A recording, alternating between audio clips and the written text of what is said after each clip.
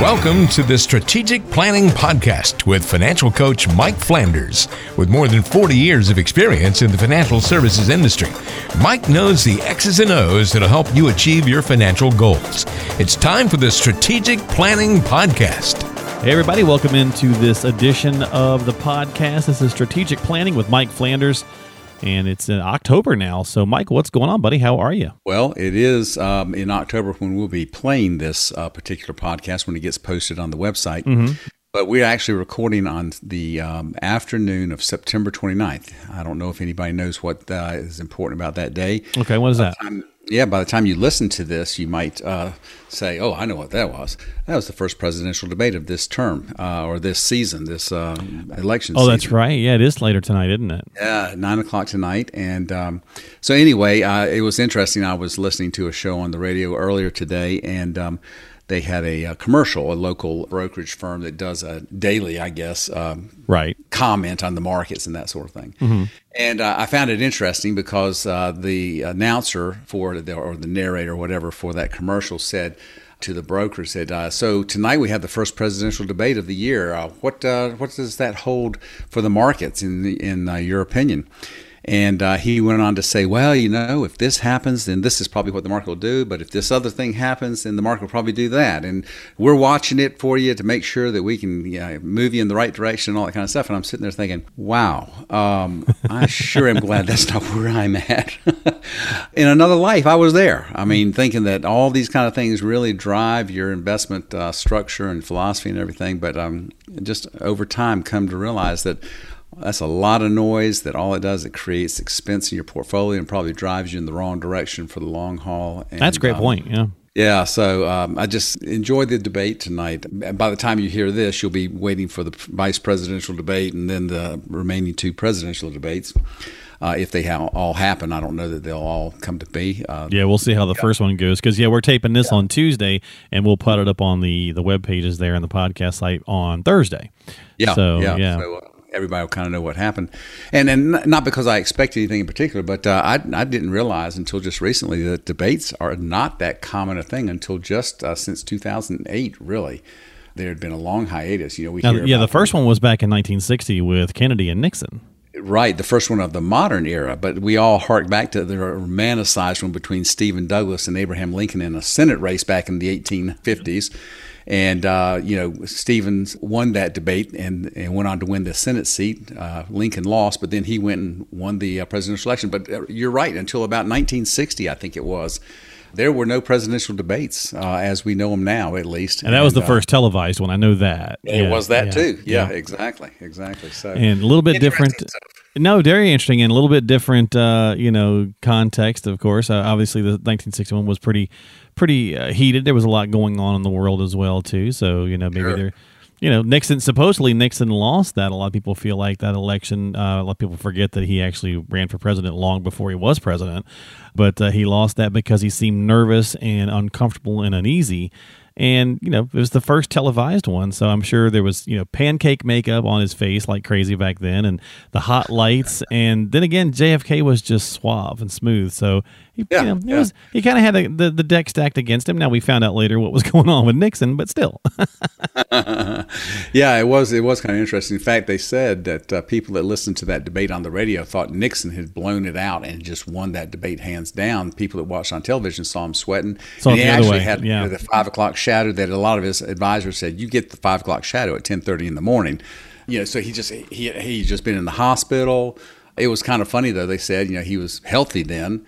And Kennedy was not healthy, but he looked healthy. But he looked healthy, yeah. So he came across much better on television, and he actually knew how to use the medium, which is very true. Kind of similar to what we have today with Trump having so many years on television and very everything. Very true, yeah. Well, never underestimate the power of a good television presence, right? So, That's right.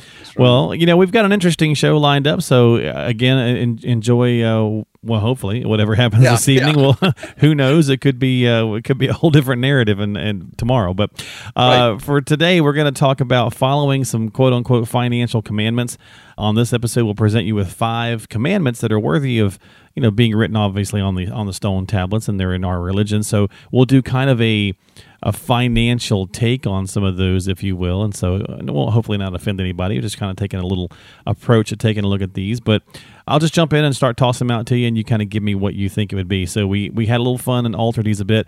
It says, thou shalt not compare your investments to the stock market without the proper context. Kind of to your point with the conversation you heard on the radio earlier, where, if you don't have it in context, the market moving left and right every other day is going to drive you nuts. It sure will. Yeah, sure will. And, a lot of people do look at at least the nightly news, and they'll hear it. Oh, the Dow Jones did this today, and the S&P 500 and the NASDAQ. And, that's one place where there's often a lack of context. What is that? And, the Dow Jones is just 30 humongous companies, and just looking at what their movement is for the day, the S&P 500 is a little more helpful, and that is 500 large companies, but they're all large companies. Yeah, although the five kind of control a lot of it, the tech stocks right now anyway. A lot of them are run by that. In fact, it's really so interesting. 30% or something, I think. Very few of those stocks move the whole index, and so the rest of the market is not doing as much of the moving of that index to when you're trying to measure what's going on. Right. And so, there's that lack of understanding a lot of times about, what is it I'm looking at? And then when you just think about how you're invested, not a whole lot of people just buy large U.S. stocks. Now, if you're a brokerage firm, a lot of times that's what I see is large U.S. stocks. And, it's wonderful when the market's going crazy in the U.S., but there are times when it doesn't. In fact, the S&P 500 very seldom is the best performing asset class. So if you're invested more conservatively than just loading up with all your eggs in one basket on one asset class like large U.S. stocks, you can't really measure what you're doing compared to what the quote market is, whatever you view the market as being, whatever you're measuring with. Mm-hmm. So to get a better idea, when you're starting to think, well, is my portfolio performing as it should? You need to look at, well, how are you structured? Are you in a well-diversified global portfolio where you're in both U.S., international, large, small, value, growth? I'm throwing out some terms there that may not mean anything to some folks, but you can get the idea that there's more than one way to invest, just not large growth stocks like the... Right. A lot of times, many 401ks and IRAs, a lot of times, or target funds, things of that nature, typically are large cap.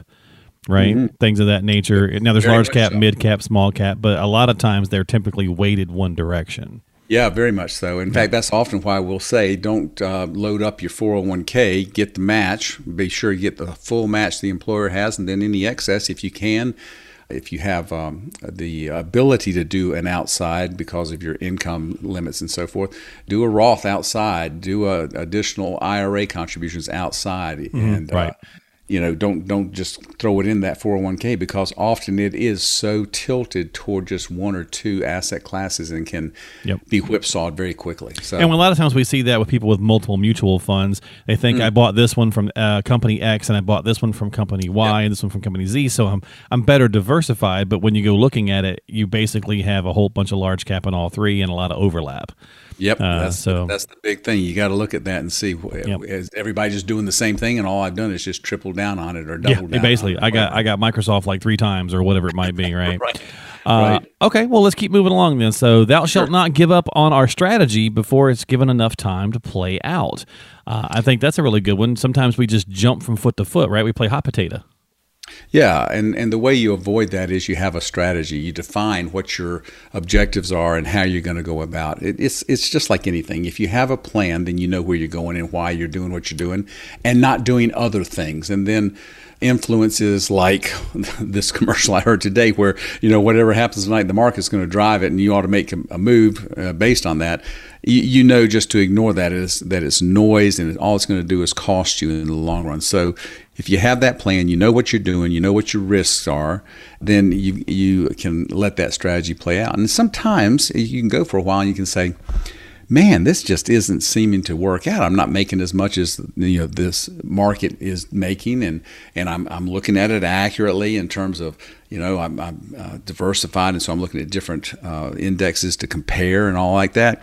And sometimes it just takes a little while for a basket of stocks to mature into themselves and work out. But if you'll stay the course, you will tend to do much better long term rather than making changes. Because every time you make a change, you increase the risk in your portfolio that's not been overcome by being in there and letting it mature into itself. Well, people push the panic button very quickly, and and I get it. Sometimes there's bigger circumstances that make us feel like we need to, but I'll just use this as an example since you said we're taping this today on Tuesday the 29th.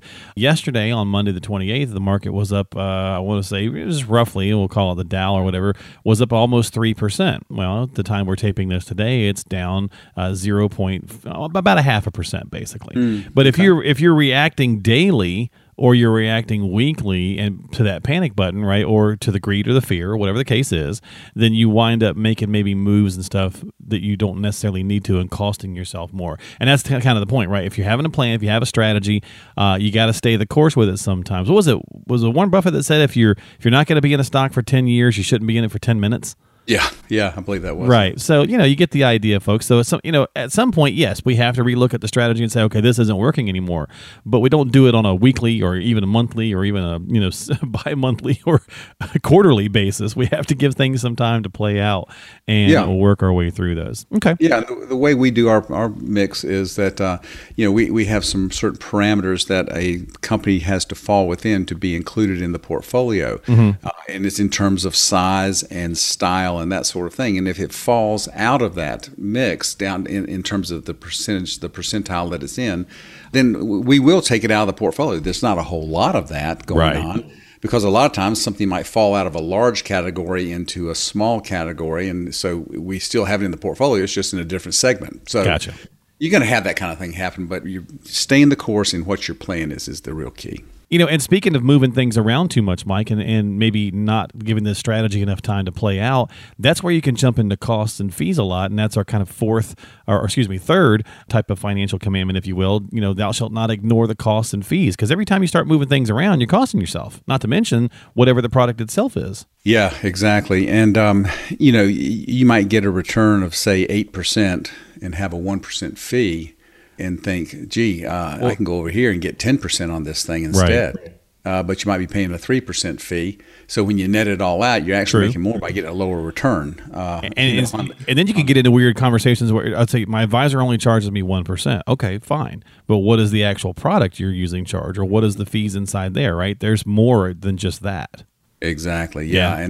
And a lot of times that's the thing that is used as a lead by brokers and so forth is, hey, I can get you 10% on this thing plus a bonus if you do it. But, a couple of things that go with that. There are some pretty high fees internally on the thing. There's some limits as to what you can get. Right. And also, you typically are going to tie your money up where you can't get access to it without paying a big penalty to the company that issued the product. So much better to maintain some liquidity with your mix and that sort of thing, so that you do have some flexibility and you understand what the fees actually are that you're paying. Well, and there's so many of them hiding in there that sometimes you need to have a conversation, and we've done podcasts on those before. You can go check those out. We've got some past ones where we talked about like loads and no loads and so on and so forth. And we'll do, I'm sure, other shows coming up about the different types of fees to look for. But Mike makes a great point. Just in general, value really comes back into play. Kind of like strategy is so important, so is the value you're getting for the service that you're receiving.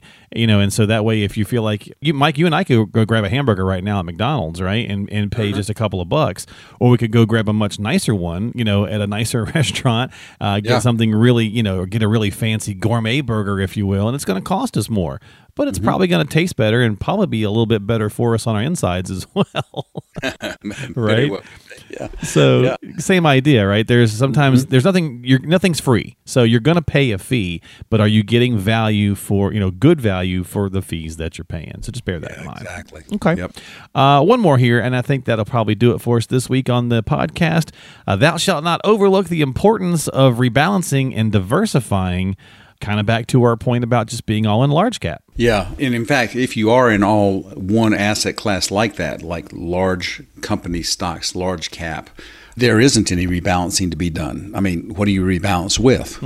So you want to have some positions in different asset classes so that when you do have an asset class that is performing well versus another asset class that might be underperforming, you can sell the gains on your asset class that is outperforming, so to speak, that is doing better, and buy more of the thing that's down, and therefore rebalance your portfolio, not only in terms of keeping the percentages in the different asset classes as you intended, but also maintaining your risk. Because quite frankly, if you just put something on autopilot, the more aggressive portions of your portfolio, they're going to tend to get bigger over time, which means that you're gradually increasing the risk in your portfolio. And you might be saying, hey, I'm a balanced investor, I'm moderate, and all that kind of stuff. The market crashes, I'm not going to get all that crash. But if you don't pay attention to this thing for many, many years and you just let that portfolio go, you might hit a crash at a point where your aggressive portion of your portfolio, which is more likely the equity portion, has grown well beyond the percentage that it was intended to have there in order to have a moderate type risk. And you'll get a bigger downdraft than what you anticipated. And unfortunately, a lot of times that's where emotion can get driven to say, I got to make a change and get out of this. And that's the wrong thing to do. Yeah. So we use different metaphors and analogies to try to give people a chance to think about things a little bit differently, because we all view the world in such different ways. So hopefully you picked out a useful nugget or two in what we were discussing today, which is basically just kind of saying, hey, there's, when it comes to some of these things, don't make absolutes as your, as the resolve to things, because a lot of times when you do that, you leave yourself no place to maneuver, no place to go. So if you need some help, make sure you're always talking with a qualified professional. Reach out to somebody like Mike. If it's not Mike, reach out to a qualified professional before you take any action. We always say that on our show or anything else that you hear, whether it's commercials like Mike heard earlier today, or it's something that you might hear on the debates tonight, or whatever the case is. Always see how it's going to affect you specifically before you take any action. And if you need help, Mike's available. 336-668-4338. That's 336-668-4338. Don't forget to subscribe to the podcast. We'd certainly appreciate it. If you enjoy the content and you'd like to keep getting new episodes, just simply give us a subscribe at whatever app or platform you use, like Apple or Google or Spotify. You can find it all at spcinvesting.com. That's spcinvesting.com. Share the podcast with others that might benefit from it. And Mike's got 40-plus years of experience, so he's a great resource for you to tap into here in the Carolinas. All right, my friend. Well, I'm going to let you go, and we'll talk soon, and I guess maybe we'll discuss what happened. Yeah, we will. Make yourself some popcorn tonight, or get nuts. There's going to be plenty of nuts on the screen, I'm sure, but anyway. Nice. Enjoy the show. Yeah, really. The real big question is, does anything actually get talked about of serious note, or is it just a whole lot of yelling at one another? Yeah. Yep. We will see. All right, take care, folks. We'll see you next time. We'll see you, Mike, here on Strategic Planning with Mike Flanders of Strategic Planning Corporation. So long.